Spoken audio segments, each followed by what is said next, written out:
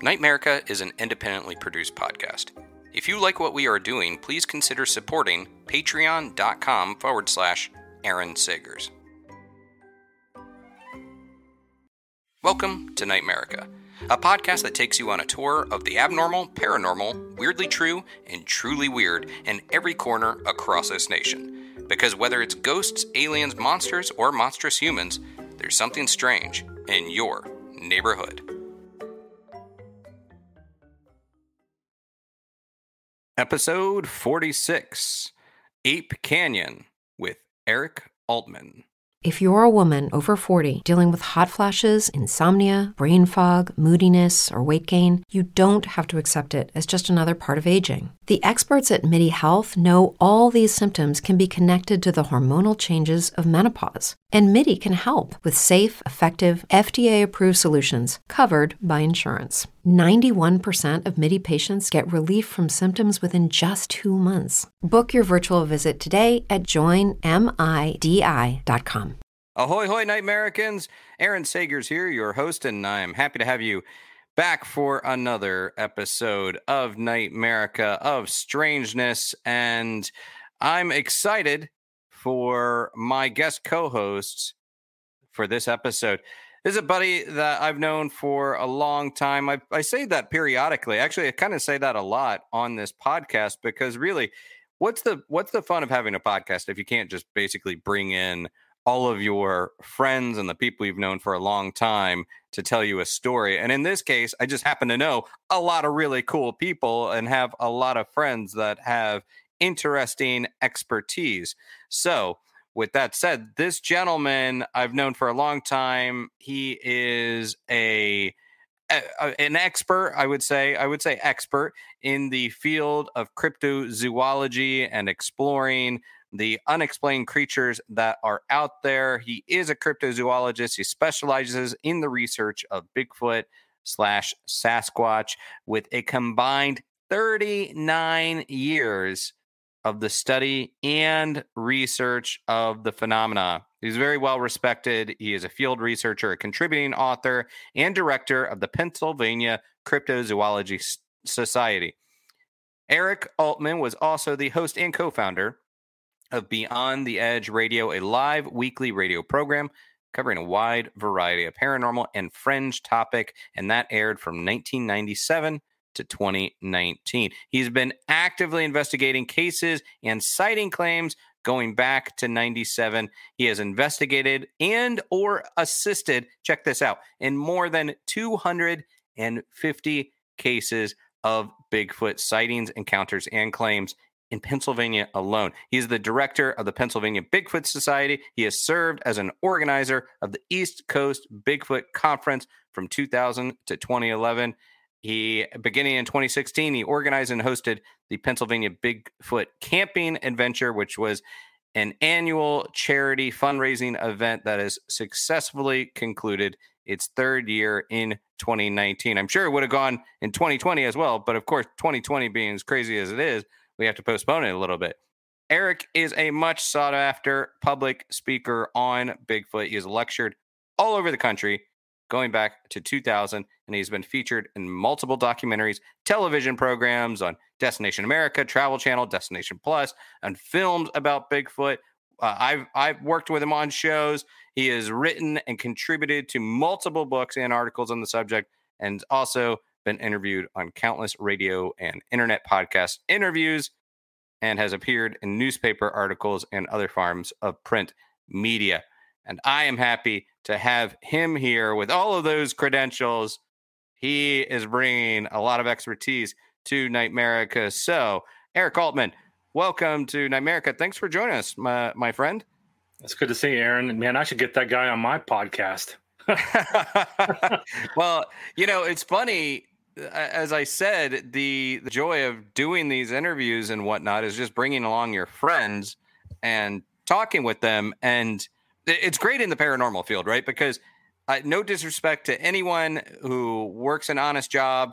I respect that. But it is pretty great about the paranormal field in particular that the friends you can call upon to talk to you have such a wide array of expertise, such as talking about cryptozoology. It's a little bit more exciting than accounting, I think. Yeah, much more so. Numbers are boring. Well, we first met, I think it was at Phenomenology many years ago, which is a paranormal event that at the time was running in Gettysburg. But is that when we first met? Yeah, I believe so. It was a Phenomenology, like the second one, I think it was. Yeah, it was a long time. I think I still have one of those great Pennsylvania Bigfoot Society T-shirts that you guys used to sell. That's still in my collection of paranormal tees. But well, let's dive right in and let me ask you some questions. I mean, first off, how does one become a cryptozoologist? This is a softball question. Obviously, I know a lot of folks out there. I've known you for a long time, but for anyone that doesn't know, how does one become a cryptozoologist? Well, a cryptozoologist isn't really a doctorate or a PhD or anything like that. It's a name that's given to people that study creatures that haven't been identified or recognized by science, unknown creatures or creatures that are thought to be extinct. So there really is no profession of a cryptozoology. It's a title that's given to guys like me, Lauren Coleman, that study the phenomenon. I'm sure you're familiar with zoologists. They actually go to school for zoology, and learn about animals and stuff like that. Cryptozoology itself is not an academic, what's the word I'm looking for, field of study, at least not yet. It's not a degree that you can necessarily go attain. It's more something that you gain through expertise and through research. Yeah, we study the phenomenon of different animals, and we learn about them, we research them, and over time you become more and more familiar with the topic, and it's in ins and outs and different functions, different behaviors, different degrees of each species that you're studying. So in a sense, you do become kind of an expert the longer you do it and the more you do it, but there really are no true experts when it comes to these creatures until they're scientifically recognized and proven as a legitimate species. So cryptozoology, it's just a title, in my opinion. And there's a lot of people who call themselves cryptozoologists. I'm just an average guy who gets out there and looks for Bigfoot. Mm-hmm. Yeah. Well, speaking of Bigfoot, well, first off, this is the controversial question. There has been a bit of a debate in recent years about whether or not we should continue calling this creature Bigfoot versus Sasquatch. And in fact, some people, I've spoken to some mediums, some psychics that are saying he doesn't even like being called Bigfoot, or she doesn't like being called Bigfoot, that instead prefers Sasquatch, and we should retire the B word. What do you think? Do you think we need to retire Bigfoot? Well, that's a hard question to answer because the term Bigfoot's been around since 1958. So that's what everybody's pretty much familiar with when it comes to this creature. The term Sasquatch is only one of several hundred Native American names given to the creature by the Chehalis Indians out of British Columbia. And as a matter of fact, we'll be talking about Ape Canyon in 1924. That's where the term Sasquatch was coined in 1924 by J.W. Burns, who was visiting with the Chehalis Indians. And they talked about a giant fellow tribesman of the forest, a wild man of the forest, if you will, and they called it Sesquehavis. And J.W. Burns actually anglicized that word into Sasquatch, which we're familiar today. But the term Sasquatch is only one of many names Bigfoot's given by a variety of different Native American tribes across the country. Right. I mean, you automatically know what you're getting when you say Bigfoot. We automatically conjure an idea, so it is a bit of a shorthand. I guess Sasquatch as well these days. But aside from Bigfoot, what are some of your? I mean, I'm a skunk ape guy. Love skunk ape. Growing up in Florida. But what's your Momo, wood booger? What's your favorite name for Sasquatch? I like the Grassman, to be honest with you, out of Ohio. It just has a 1970s feel for it, kind of a Cheech and Chong type of thing. But yeah, it's just one of the many names, the localized names that people around the country give their creature. You mentioned Momo from Missouri. Yeah. And the skunk ape from Florida, obviously, the woolly booger from Texas and Oklahoma. I mean, there's so many different names that localized areas have for this creature. It's kind of like the Native American names. People know them by different contexts. Wild Man, the Muddy Creek Monster from Mountain Illinois, Southern Illinois. So there's a variety of different names that fit the creature based on localization. Yeah, and across the globe as well, not just North America. But so for you personally, what got you into Sasquatch? What got you into Bigfoot? I mean, everybody has their entrance into the paranormal for one reason or the other. How did Bigfoot hook you? Well, as a kid, 9 or 10 years old, I was a big fan of those really bad B horror movies. The Day the Earth Stood Still, Attack of the Giant Spider, People from Mars. Those kind of really crappy B movies. Crappy but great. They love them. Yeah, they were. And that one particular movie, you can see over I think it's my right shoulder over here, on the back wall, that movie poster. Legend of Boggy Creek was a film produced by Charles Pierce. Yeah, right. That one right there. I'll get it. But that was produced by Charles Pierce back in 1970, 71, and then released as a film in 1972. And it's a docudrama about a little town called Fouke, Arkansas, where the people of Fouke were having these ongoing encounters and sightings of this wild, hairy hominid running through the swamps and the bottomlands. And I saw that when I was probably about 10 years old in 1980. It was on public TV by then. It made its round through the drive-in theaters and made it to TV. And I saw it, and I was always interested in, like I said, the sci-fi movies, the horror movies and stuff like that. So here's a movie that's possibly has some truth to it, because right in the disclaimer, the very opening shot of the film, it says based on a true story. And that really fascinated me as a kid. Think, okay, well, maybe monsters are real. So I started looking into the phenomenon itself, going to the public library and reading books. And I was amazed, just literally stunned, to find out there were dozens upon dozens of books on the subject. There were hundreds of newspaper articles. And what really blew me away was there were sightings of Bigfoot in my home state, in my hometown, back in the early 1970s, 73 and 74. So from that point forward, I was hooked. I had to learn as much as I could. Study as many newspaper articles as I could. Heck, there was you've probably heard of the gentleman, Stan Gordon, from Pennsylvania. He was living in my hometown. So right there, I had a Bigfoot researcher living in my hometown. I was absolutely hooked and had to learn everything I possibly could. And that began my first 20 plus years of educating myself, researching the materials, studying books, watching films and documentaries, just engulfing all of it to understand the phenomenon. And finally, in 1997, I decided, well, I've learned as much as I possibly can. Let's get out there now and put some of this book knowledge to use and see if there's anything really to the phenomenon. So I began actively looking into cases, and that's been going on now maybe, 23 years, 24 years now that I've been looking into cases. So, yeah, it's been a long road, that's for sure. Do you I want to know a little bit about what's the state of the field right now? Where do you think people are? Because I think overall there's, within the umbrella term of the paranormal, and maybe you don't want to put Bigfoot in the paranormal, but so far we haven't, this is perhaps dicey territory. Like, would you put Bigfoot under the umbrella of paranormal? Let me ask that question. I kind of would, because it's an ongoing mystery, and it's something that we don't fully understand quite yet. We don't have a live or dead specimen. Science hasn't acknowledged this animal exists. And there are a lot of folks who have kind of leaned over towards Bigfoot possibly having attributes that we don't quite understand yet. Therefore, he kind of does fit into the paranormal realm in a way.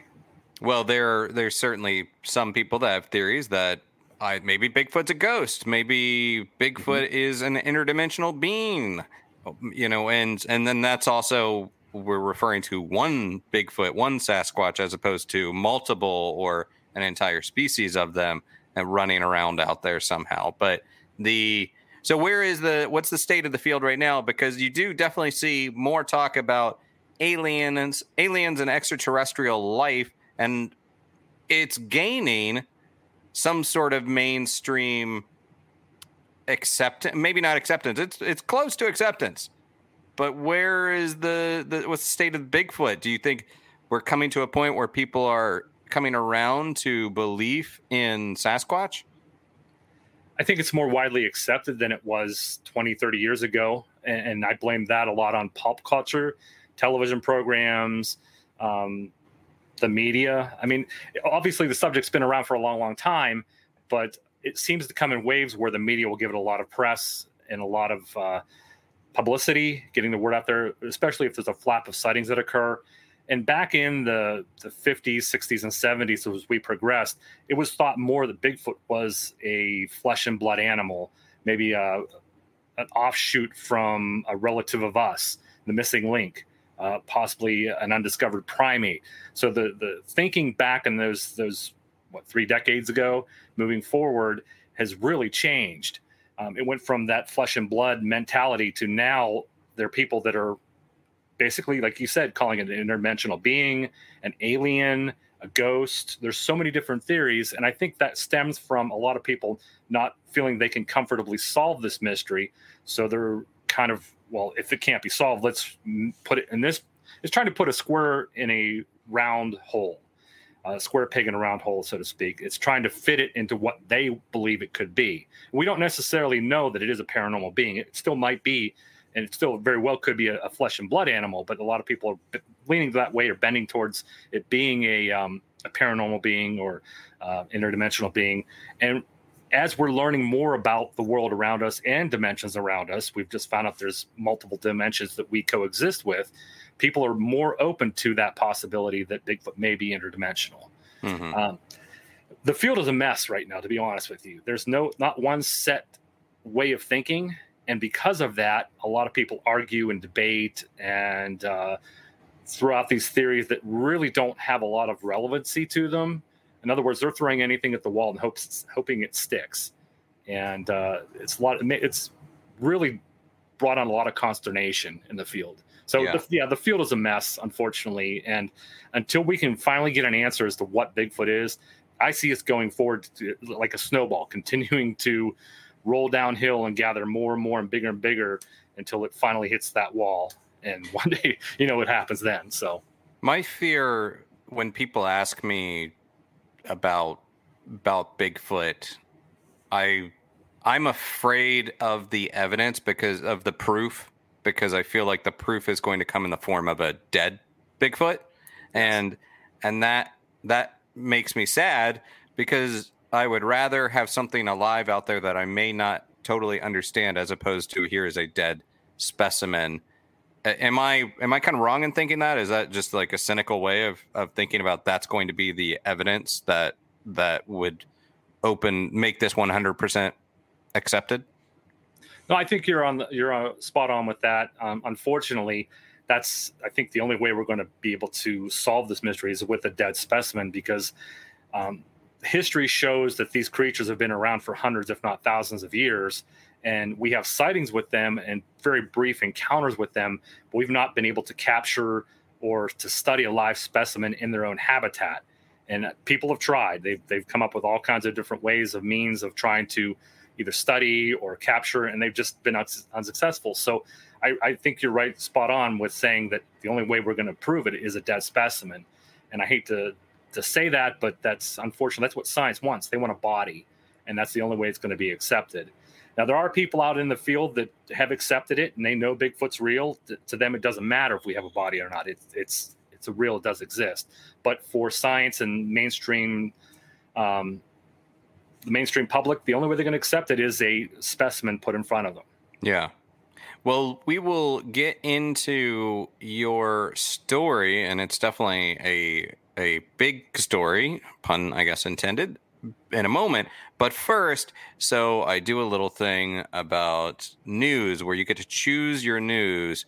So I want to throw a couple headlines at you, and then you get to choose it. But first, we're going to hear from one of our sponsors. Support for Nightmerica is brought to you by Manscaped, which is the best in men's below-the-waist grooming for more than 2 million men and counting. The best way to get started is with the Manscaped Perfect Package 3.0, and this is full of the best products to keep you looking, smelling, and feeling nice. The Perfect Package 3.0 is led by the revolutionary third-generation Lawnmower 3.0 trimmer that has advanced skin-safe technology and features a cutting-edge ceramic blade to reduce grooming accidents. And we talk about a lot of weird stuff on this show, but we do not support bloodletting. So avoid that altogether with the Manscaped Lawnmower 3.0. It's also waterproof, and that prevents a mess on the bathroom floor and in the sink. So let's be real. Unless you're a ghost, you are going to smell sometimes. I mean, demons, goblins, Sasquatch, and humans, they all stink. So do you, guys. But with the Crop Preserver and Crop Reviver ball deodorant and ball toner, you can smell good. And the manly scent is attractive. It's going to help set the mood. And I personally enjoy the new Refined Cologne. That's a signature scent by Manscaped, and it is a perfect complement to the entire collection. It completes your grooming game. The Perfect Package 3.0 also comes with a pair of Manscaped boxers. Toss those ratty, overused undies. Just get them out of there. And trade up with these high-performance anti-chafing boxers. They are easily the comfiest boxers I have ever had. And if that is not enough for you, you should check out the Shears 2.0. Now, what are those? This is a luxury 4-piece nail kit that features tempered stainless steel tools within a compact case made of premium leather, and there's a magnetic closure. It's actually really nicely designed. You got these tweezers, these round point scissors, fingernail clippers, a nail file. It all comes together really nicely. I'm really digging it. Okay, so how do you get the Perfect Package and the Shears? Well, you're going to head to manscaped.com, and you are going to enter the code NIGHTAmerica20, and that gets you 20% off plus free shipping. Again, manscaped.com, enter the code NIGHTAmerica20 for 20% off plus free shipping. Manscaped, the right tools for the job. And we're back, and it's ready for Eric Altman to choose your news. 2 headlines. Okay, the first headline. CCTV footage shows creepy moment triplets start talking with invisible figure. That's headline 1. Or headline 2, could NASA start seeking out alien civilizations by hunting for air pollution? Which headline do you want to hear about? I'm going to have to go with number 1, the triplets talking to whatever they're talking to. Okay. That sounds pretty interesting. This comes from Australia, and it's a website called KidSpot, so it's a parenting-focused website. And this is a visual medium, or an audio medium. However, this is referring to video.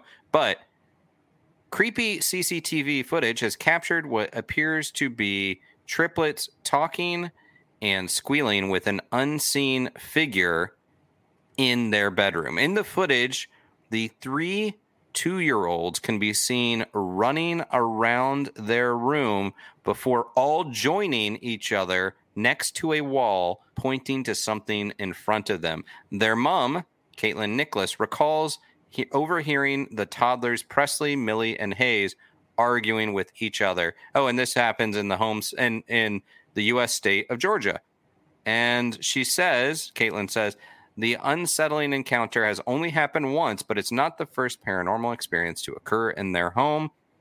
Caitlin first thought to check the baby monitor when this happened after hearing squealing from her triplets' bedroom and saw them arguing with the wall. And in the footage, you can see one of the toddlers can be seen giggling and pointing to the wall and then looking back at their siblings as if to beckon them over. And then that's when they all walk to the wall before the first toddler runs away. And then it's a 5-minute video, and you can really see all of these kids looking in the same direction, beginning the conversation with this, maybe something's there, maybe not. And then there even appears to be this little game that they play And then at another moment, it looks as if the girls are hiding in fear. It's a lot. It's a significant length of a video. I mean, 5 minutes of weird footage is quite a bit of time. So what do you think about that? Do you think he chose correctly? Is that a good story for you? That's an interesting story. It makes you wonder what they were communicating with or looking at. That's kind of creepy. I mean, then again, it's, kids in the middle of the night. Who knows what game they're playing? And plus, like, no offense to any twins or triplets out there, but they're inherently a little bit weird because of how connected they are. True. So who knows? True. Maybe we're looking at that thinking, oh, it might be a ghost, but instead it's their telepathic ability is being shown off or something. But yeah. So, all right. Well, let's dive into the story. Now, this is the story of Ape Canyon. This is a big story in Bigfoot lore. And I'm going to let you launch into it. I'm going to just interrupt you on occasion with some questions. So, Eric, set the scene for me. All right, so this is one of, like you said, the classics in Bigfoot lore, and one that I became familiar with when I first started researching this. This takes place in southern Washington State in July of 1924. Probably, I think it was the 13th or 12th of July 24 when this whole incident took place. But let me go back about 6 years, because these gentlemen, they were prospectors, miners in the southern slope of Mount St. Helens, were up there looking for gold. And they had come across a pretty good vein of gold, and they set up a claim, and they were spending 6 years prior to this event up there in that mountain looking for gold and going up every couple weeks and staying in a cabin they had built. And they had built this cabin out of pine logs, very sturdy, no windows. And it was a very small cabin, just enough for the 6 prospectors. And they wanted to stay there as long as they could and collect as much gold as they could. So they spent a lot of time up there. And during that first 6 years, they were going up to this canyon. And prior to this, it was not called Ape Canyon. So we'll keep that in the back of our minds for now. But they went up to this canyon, and it's about 8 miles from a little community called Spirit Lake. And they would go up there and they'd do their prospecting, looking for this gold. And every so often they would hear strange whistling or high-pitched howls that would seem to emanate off of the ridge lines around this canyon. And it would echo through the canyon, and they'd hear the whistling, and they'd stop and look at each other like, what is that? We never heard that before. And they could never figure out where it was coming from. And from time to time during that 6-year period, they would also find very large human-looking footprints.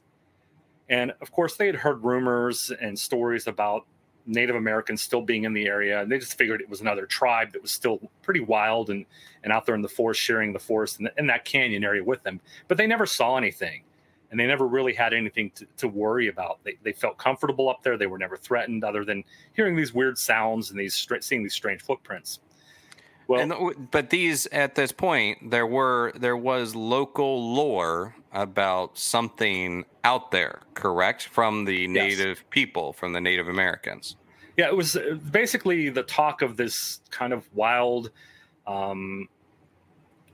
Native American tribe of Indians that lived in the wild and kind of survived off the wild. They didn't have necessarily like a village or anything like that they lived in. They just kind of moved throughout the forests and the mountains and stuff like that. And they were supposedly very wild and kind of aggressive form of Native American Indian. That's what the lore basically told them. So they really didn't have any fear of it. They just assumed they were just sharing the woods with another tribe, and they didn't think much of it. That leads up to the week of July 13th, 1924. It happened where Fred Beck, who wrote a book about this a little bit later on, but he and one of the miners, I believe his name was Roy Smith, they were walking back to the cabin from the mine. And as they were walking back through the forest on a trail, they saw a very large hair-covered creature that was standing near a tree. They didn't know what it was. They'd never seen anything like it before. So Roy immediately grabbed a rifle and took 3 shots at it. The creature very quickly ducked behind a tree, so it wouldn't be hit, and kept poking its head out. And they continued to shoot at it, which eventually drove the creature off of the tree and the hillside it was on, up a ridge line, and it disappeared from sight. And it moved very, very quickly. Well, the two guys were kind of shaken up by what they had seen, and they went back to the cabin and they told their other counterparts, the other miners. They said, "Hey, we ran into something out there that we've never seen before. It was definitely not a bear. It was upright, walking like a person, and it was covered in head to toe from hair. We never seen anything like it before. We don't know what it is." So they came to the agreement that they were going to spend the night, and because it was too dark for them to really try to travel down the mountain back to where they parked their vehicles, which was a good several mile walk. They figured, we'll get out here first thing in the morning. We'll go back to town, and we'll just get away from this place because it may not be safe. There was immediate acceptance from the other guys back at the cabin. Yeah, because they'd all seen the footprints. They had all heard the screams and whistles in the past. So they knew there was something up there. They just never really put much credence until Fred and Roy had their sighting of this thing and took shots at it. So they were a little unnerved. Fred and Roy really never did anything to come across as hoaxsters or jokers. Or they were pretty credible and sincere and honest with the other miners. So they kind of said, "Yeah, we understand what you saw. We didn't see it, but yeah, you obviously saw something because you're pretty shaken up by it." And they were pretty hyped up when they got back to the cabin. So at that point, they agreed, first light in the morning, we're going to pack our stuff. We're going to head down the mountain and get out of here because it may not be safe. So they finished discussing it, decided to have a very quick dinner and call it an evening. So they did. They had a very quick dinner and just went to bed. Now, as I mentioned earlier, this cabin was not a very big cabin. It was small, and the bunks were lined up where they could sleep two people foot to foot. In other words, the feet going this direction, the feet coming this direction. And the rest of the miners would sleep on the floor in either sacks or bags or blankets that they had brought with them. This was just for shelter and gold. Like, they were there to do business, strike it rich. Yep. And this was just to keep them out of the elements in the meanwhile. Exactly. And it was a very sturdy cabin. It had been there for a number of years. So they just relied on it basically for a temporary shelter while they were there doing their prospecting. They would go home, live their normal lives, do their normal work and all that, and then come back up on the weekends or weeks at a time to do the prospecting. So that evening, they decided to hunker down and call it a night, get up first, light of dawn, and make their way down the mountain. So about midnight, that's when all the excitement and activity started. There was a huge thud on the side of the cabin, and part of the chinking between the logs came loose, and it was a big part of chinking. It came out between the logs and landed on the chest of one of the miners who was laying on the floor. And it was so loud and so aggressive, like a huge thud, like something had run into the side of the cabin, that the miner who had the chinking fall on his chest jumped up with his rifle in hand and just started looking around like, "Oh my gosh, what's going on?" Now, keep in mind, this cabin didn't have any windows, so there was basically only light they would have is what would come through the chinking, and if they turned on any candles or lanterns or anything like that. So they're all kind of staggering around. One guy has his gun, and they see the light coming through the chinking. They see he has a gun in his hand, so they get nervous. They get up and start looking around. And as they're looking around and talking to each other, like, "Did you hear that? What was that?" There's another loud thud on the side of the cabin. And they're like looking at each other like, "What the heck is that? Is it a bear trying to hit the side of the cabin?" They just couldn't make any sense of it. And this continued. Again, another loud thud on the side of the cabin. And pretty soon they hear banging on the sides of the wall and banging on the front door. And they're thinking, "Oh, what's going on here?" So one of the guys looks out through the chinking that had been knocked loose.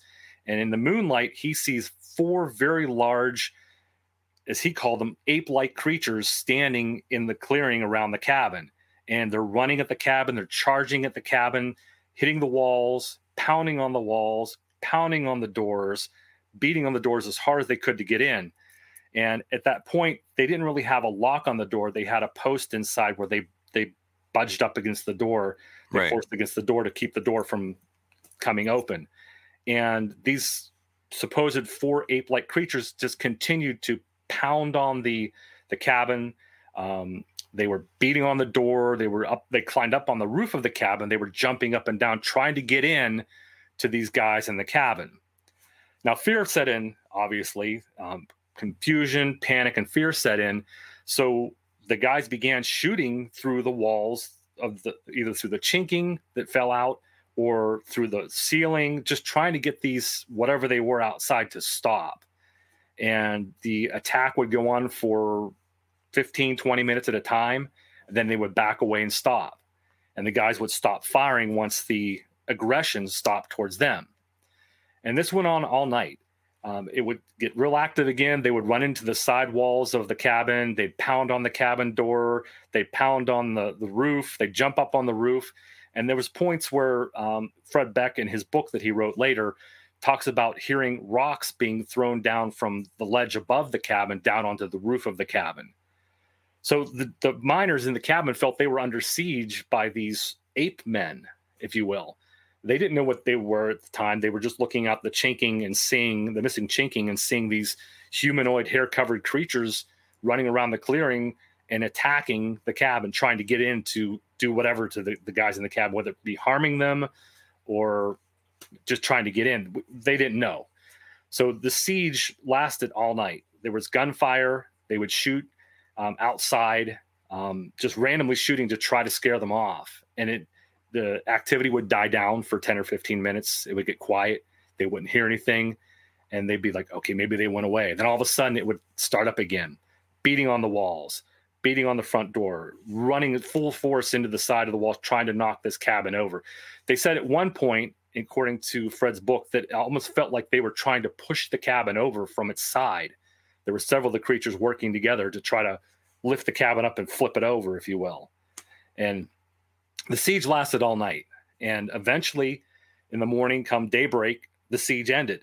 It just abruptly ended, and it got quiet.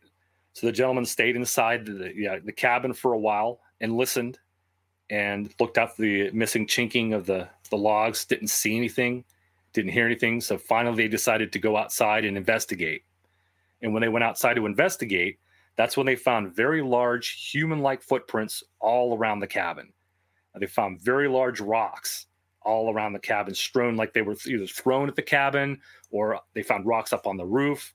So there was obviously sign that these creatures were there, and they tried to make an aggressive entrance into the cabin.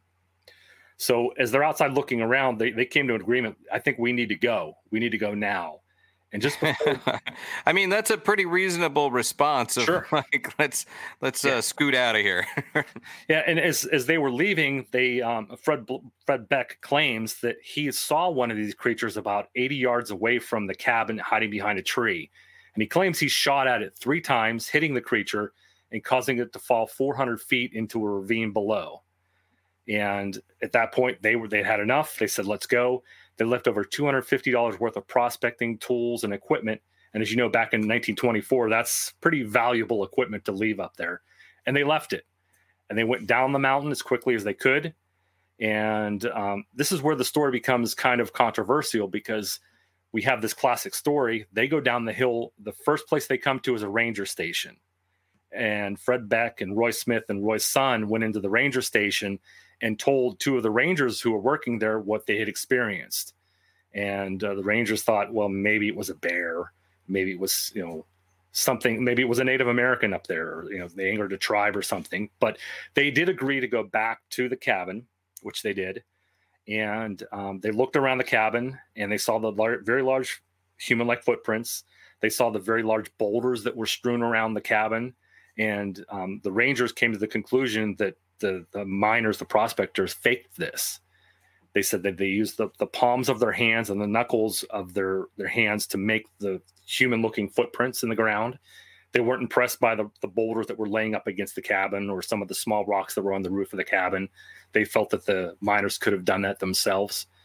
But the story got out. And what's kind of funny is that the group agreed not to talk about it after the rangers came up and debunked the claim. And they said, well, we're just going to not talk about it. We're going to leave it quiet. Well, Roy Smith went to another friend, told his friend what happened. And as you know, word got out. And there was probably at that time maybe 10 to 15 newspaper articles that came out putting out the story to everybody and discussing it. And most of them, I've sent you copies of them, you can see that most of them pretty much ruled it as a hoax. Yeah. Said there was nothing to it. Interestingly enough, from that point forward, Fred Beck had not talked about the encounter. He would not talk about it to anybody for another 43 years until 1967, January of 1967, as a matter of fact, when he released a pamphlet book recounting his experience of battling, as he called them, the Mountain Devils. And he's in very explicit detail. He described what they went through and all the experiences they had, including shooting a creature prior to the attack on the cabin and shooting a creature after the attack on the cabin, and everything that went on that night while they were inside the cabin. A very harrowing story, regardless if it's true or not. If he did make it up, it really keeps you on the edge of your seat, thinking if you were in a dark cabin with 5 other guys and guns, and you have these unknown animals attacking, trying to break in. It's a pretty harrowing situation.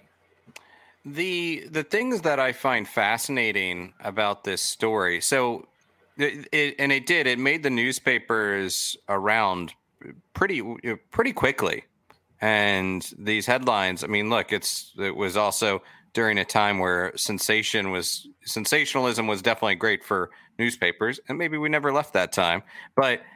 One of the things that I found interesting is one of the deputy game wardens, Justin Mark, I think, said that he had never heard of these mountain devils and that the lore was just all bunk of these creatures out there. Is that accurate, or was there documented reports, or at least legends or lore? Had other people backed up saying, like, yeah, I heard about it, I never believed in it, but yeah, I heard there was stuff up in those mountains, or there were this lost tribe of Native Americans? Did other people back that up, or was Justin Worden correct in saying, look, not enough people know about that lore, so I think these guys are making it up? Well, there was lore around at that time, but it was thought they were just a lost tribe of Native Americans, a very wild and savage tribe that lived in the forests. There really wasn't thought of apes or gorillas or mountain devils, if you will, that lived up there. Although some of the Native Americans did talk to them about some of the creatures that lived up in that area, possibly being a Sasquatch. They were familiar with that being seen up in there. But there was some, it just wasn't brought to the attention of the wardens. And my thinking is, even if it was brought to the attention of the wardens, they probably poo-pooed it, saying, it's an urban legend, it's a story, and that's all it is. They probably never saw any proof of these animals or had any legitimate documented stories that they could find evidence for or talk to eyewitnesses for. So they probably thought it nothing more than a legend and left it at that. What I also kind of find interesting, so the book or the pamphlet that Fred Beck released, you said it was, what was it, 1970? 1967. 67. Yeah. So, but prior to that, so the group did release a statement in July 1924 saying, quote, "We expected that people would disbelieve us, but we ran into the beast, whatever it was, 4 times and finally packed up and left a perfectly good mind to get away from it." And now there's something about that I think is interesting. You don't just walk away. As you mentioned, you have $200+ of mining equipment, but also the land. I mean, when you're there to work and you've invested so much of your own money into it, it doesn't strike me that you're just going to walk away on a flight of fancy or too much whiskey from the night before. That is literally walking away from your potential future. Exactly. Yeah, they gave up a lot to walk away from it cold without ever going back, other than to take the rangers up there to show them the cabin in the area. They didn't go back to the area. They after that occurrence, like I said, Fred Beck didn't talk about it for almost, 43 years. And he didn't release the pamphlet until 1967. I think at that point he was at the age where it didn't matter to him anymore. I mean, he was getting up there in years, and he figured he wanted to get the story out there with the help of his son. And they released that pamphlet, him fighting the apes of Ape Canyon is now called, the Battle with the Apes. So Yeah, it really boggles the mind why. I mean, and they knew people wouldn't believe them, but why would you leave all that prospecting equipment up there? Why would you leave a possible vein of gold and just walk away cold from it? That just doesn't make sense. Okay, well, what if what if at that point they had spent enough time, 6 years, something like that, going up there, didn't really get enough to pay off? Was this part of just like a scheme to say, like, okay, maybe we can walk out of this and then either sell the land or try to get out from underneath it? Was there any thought that those hills were dry, so crazy as it is, maybe this is a good scheme to get out of this property? Well, if you think about it, and this is just me putting my logical sense into it, if you wanted to sell the property and have someone pay decent money for it, you wanted to make money off of your investment, why would you come up with such a crazy story that there's huge mountain devils or ape-like creatures running around up there? That may chase people off and have less possibility of an investment buyer to buy that property. I think if you wanted to walk away from it, you would want to show, hey, this is what we've got out of the area so far, and Sure. it does have potential. So you want a buyer to come in and buy it, obviously. You don't want to put out a crazy story and have everybody think you're nuts and then run a risk of not being able to sell it. Did they hear sounds emanating from these creatures roaming around the cabin? You said earlier in the day, or that in the past they would hear the whistling sound. What kind of noises were these mountain devils making as they were running around and throwing rocks and trying to push the cabin over? Well, it doesn't, in his pamphlet, it doesn't really talk much about the details of what they were making. I mean, I believe he mentions that they were making some audible sounds, grunts, growls, that type of thing. And I don't recall, it's been a while since I've actually read the pamphlet myself, but I don't recall him saying that he heard any kind of language or high-pitched whistling or communications that he mentioned in the past. So I honestly don't recall him specifically saying as a certain type of sound other than maybe some grunts or growls. Did Beck, when he wrote the pamphlet in 1967, how did things change for him? I mean, did he suddenly find himself to be a wealthy man doing talk show circuits? Well, I mean, 1967, no. But like what happened after this pamphlet? He did sign an affidavit. He talked to a couple of prominent Bigfoot researchers at the time, and he got a little bit of publicity. The book didn't make much money. The little pamphlet didn't sell, but his story got out there, and I think that's what his intention was, is just to get the story out there to kind of settle the score, so to speak, or to settle the dust on it once and for all, to say, here, this is what really happened. This is my side of things. Believe it or not, read the book if you want to or not. Because as far as I know, he wasn't really looking for publicity other than with the help of his son. He was at the age of, like I said, he didn't care anymore. He just wanted to get the story out. And give me perspective here. I know if my memory serves, the Patterson-Gimlin footage was also shot in 1967. The famous, the famous Bluff Creek footage that we all associate with Bigfoot. Was that before or after Beck's pamphlet was published? Beck's pamphlet, I believe, came out in January of 1967. And the Patterson-Gimlin film was released October 20th, 1967. Interesting. So, yeah, almost 10 months. So what's your take on this story?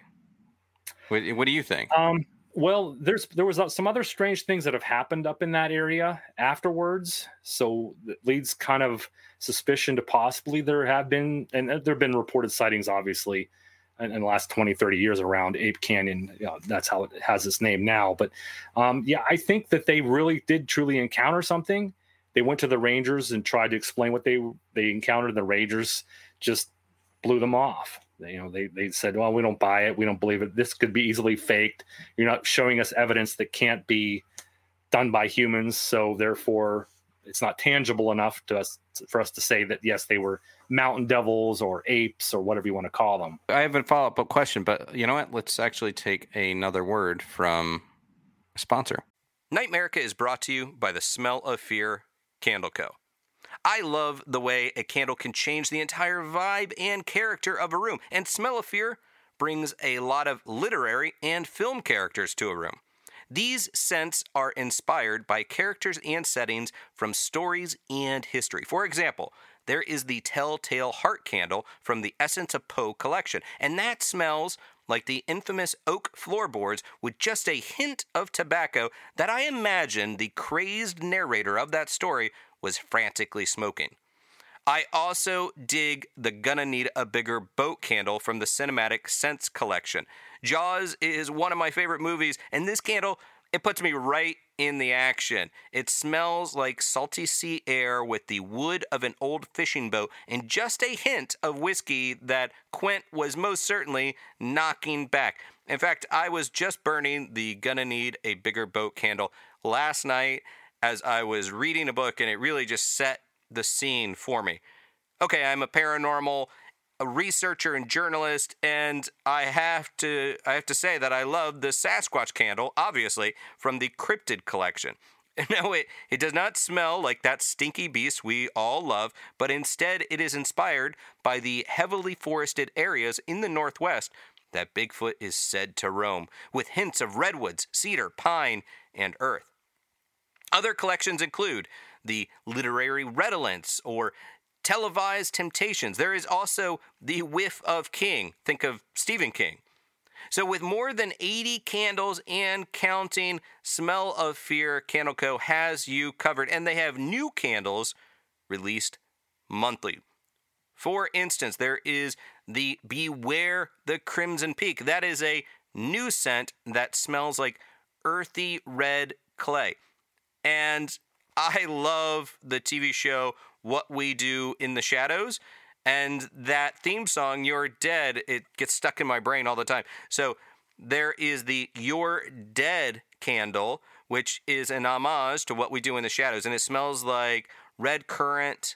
And there is also the Spellman candle inspired by The Chilling Adventures of Sabrina, and that has a classic dragon's blood scent. So these candles are a coconut soy blend with no paraffin, so they are eco-friendly. They're organic, renewable, sustainable, minimal environmental impact. They're also clean burning, and there is almost zero soot in comparison to other types of wax candles.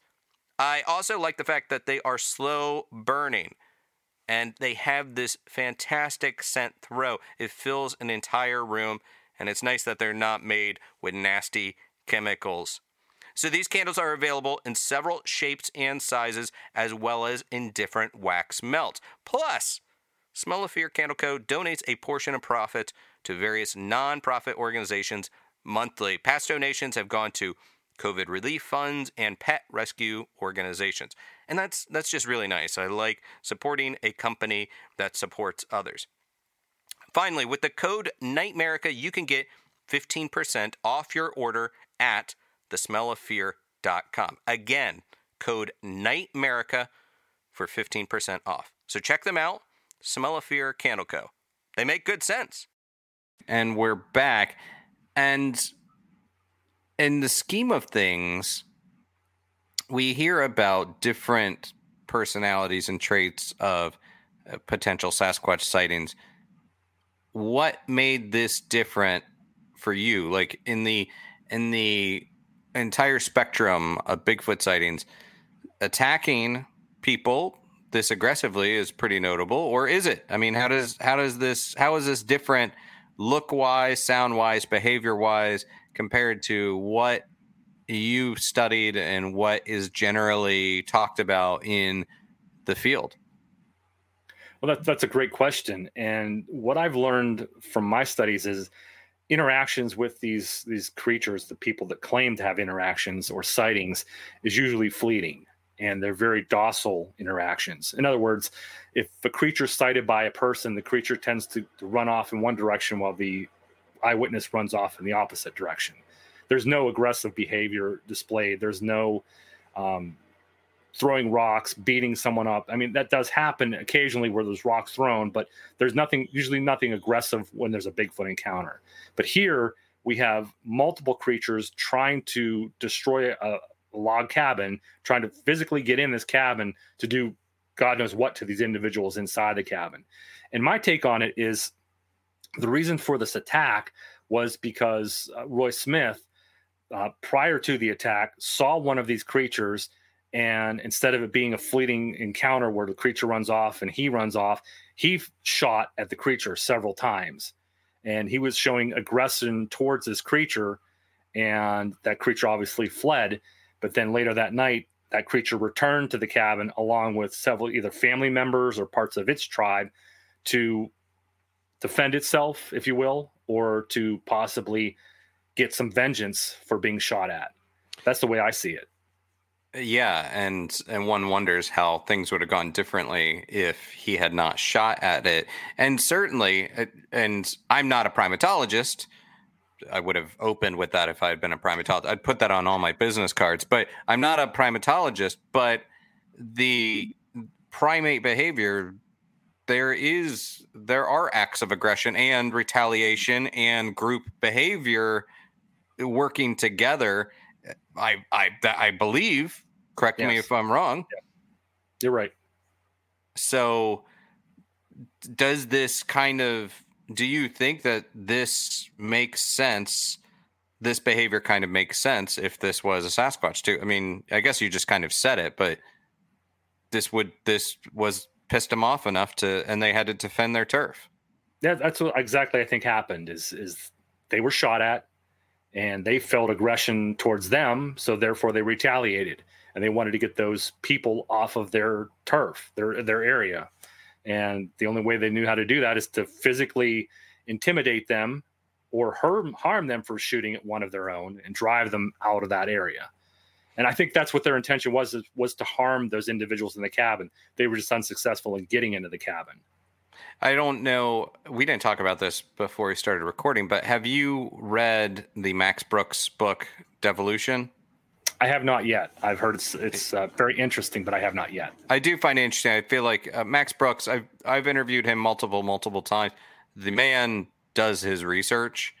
He's not actively saying that these things exist or not, but if it were to exist, this is how it would behave. But you also, I think, when you read the book, you will see that there's a lot of, he knows Ape Canyon. You know, I'm not saying there's definitely some shared inspiration there with the Ape Canyon story. So today, if I were to go to Ape Canyon it's what, like 45 miles outside of Kelso, Washington. Is that correct?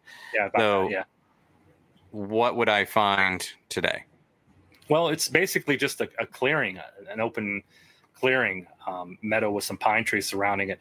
It's really nothing. I mean, there's some trail markers that have arrows pointing to Ape Canyon. And interestingly enough, the remnants of the cabin wasn't discovered until 2013.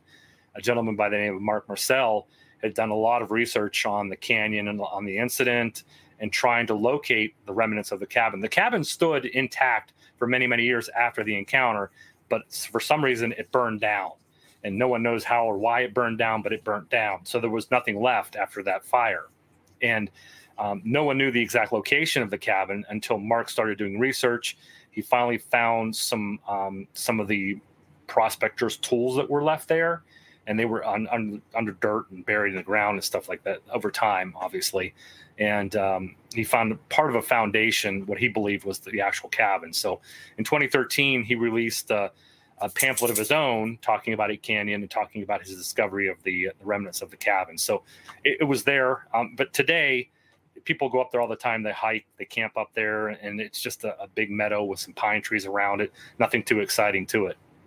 Yeah, and Beck, I believe it was Beck to describe these as 7 to 8 feet tall, 400 pounds, flat-nosed face surrounded by an encircling halo of black hair mixed with white, with ears that were huge, cupped, and pointed. How does that fit within eyewitness accounts of Sasquatch? That pretty much matches with a lot of what people say. A couple different things is the hair, the hair around the face, the white. That's not a common trait, but that doesn't mean it doesn't happen. The cupped ears, usually people, when they talk about seeing a Bigfoot, they don't describe ears because they don't see them. More likely they're hair covered. So his description pretty much fits what people describe, the 7 to 8 feet tall, massive shoulders, covered in hair, 400 or 500 pounds. Yeah, that pretty much fits into what people describe. And if you really think about it, in 1924, there wasn't a lot of communication going on around the country, let alone that area about Bigfoot, unless you were familiar with some of the lore that was spread by either the Native Americans or passed through miners or prospectors or outdoorsmen, mountain men, if you will. So it wasn't publicly known about these creatures. So his only knowledge about it was the stories that, like we talked about, the lore that was passed around about this supposed tribe, this wild savage tribe that ran around up there. Yeah, that's something I really love about these old clippings when you dig into the archives of, now we just automatically say Sasquatch or Bigfoot or maybe something a little bit more regional, but Bigfoot is generic term. But hairy bodies like bears is one headline, tribe of, quote, ape Indians, or the devils, or ape men, or gorilla, or, it's so even within the headlines, there's disagree. Well, there's not a consensus about what to call them. It was so early in the reporting of this phenomena that we hadn't settled on the name yet. And, right. And I think that's really cool. Well, all right. So this is a big one in the Sasquatch reporting. And anything else that is worth putting out there about Ape Canyon in this story? And I appreciate you sharing. This is great. Like, it's so fascinating. I've heard this story before, but you definitely kind of give us a nice timeline and line everything out. Very, very detailed oriented. So I appreciate that. But anything else about Ape Canyon and the Mountain Devils?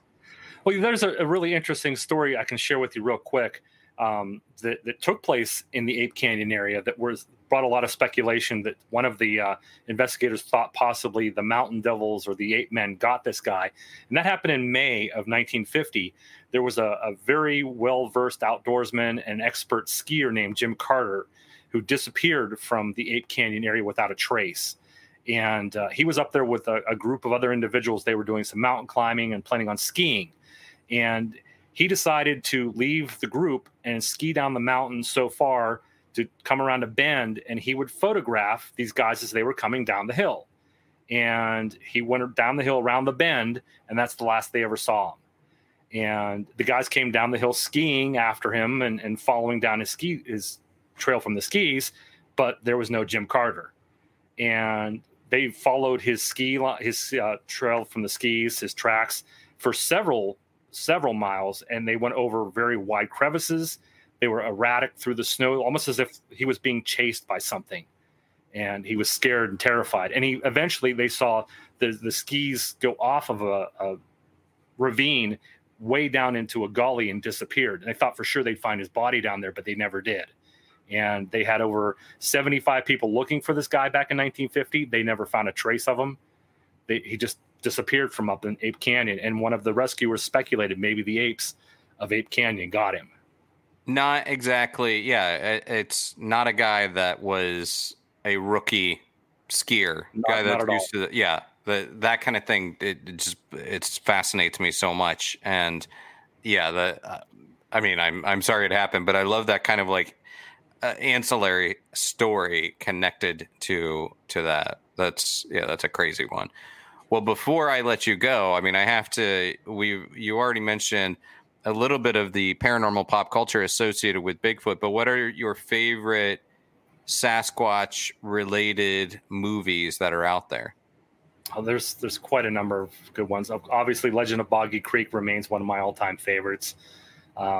Creature from Black Lake, another film that was filmed around Cattle Lake, Texas, about a creature haunting a small town in Texas.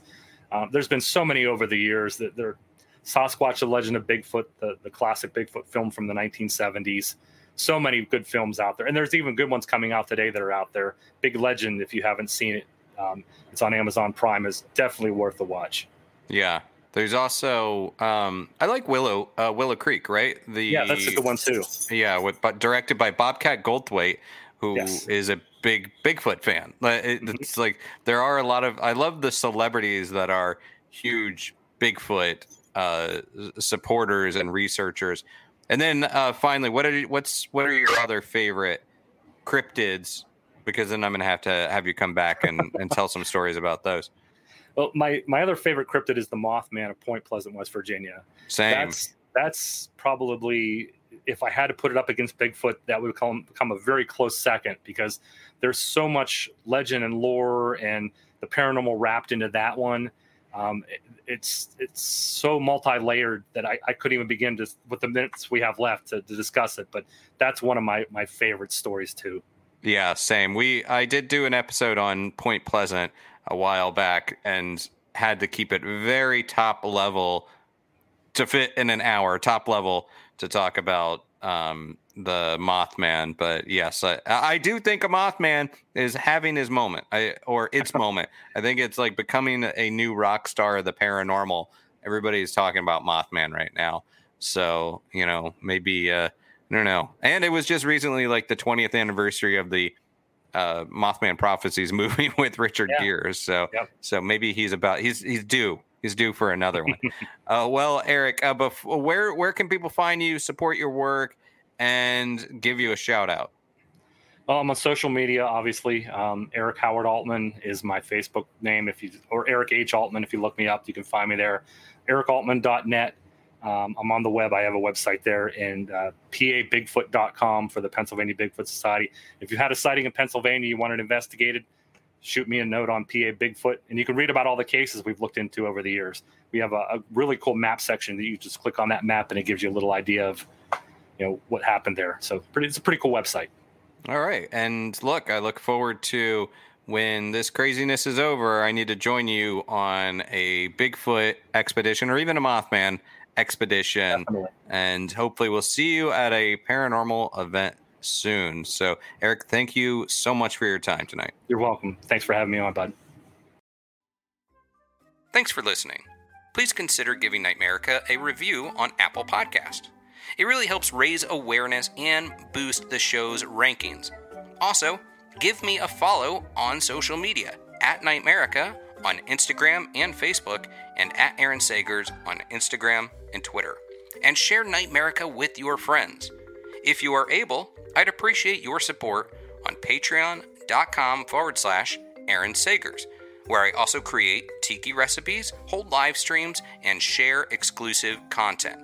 Don't miss new episodes of Paranormal Caught on Camera on Travel Channel and Discovery Plus. If you'd like to share your own paranormal stories or get paranormal advice for entertainment purposes only, email nightmericashow@gmail.com.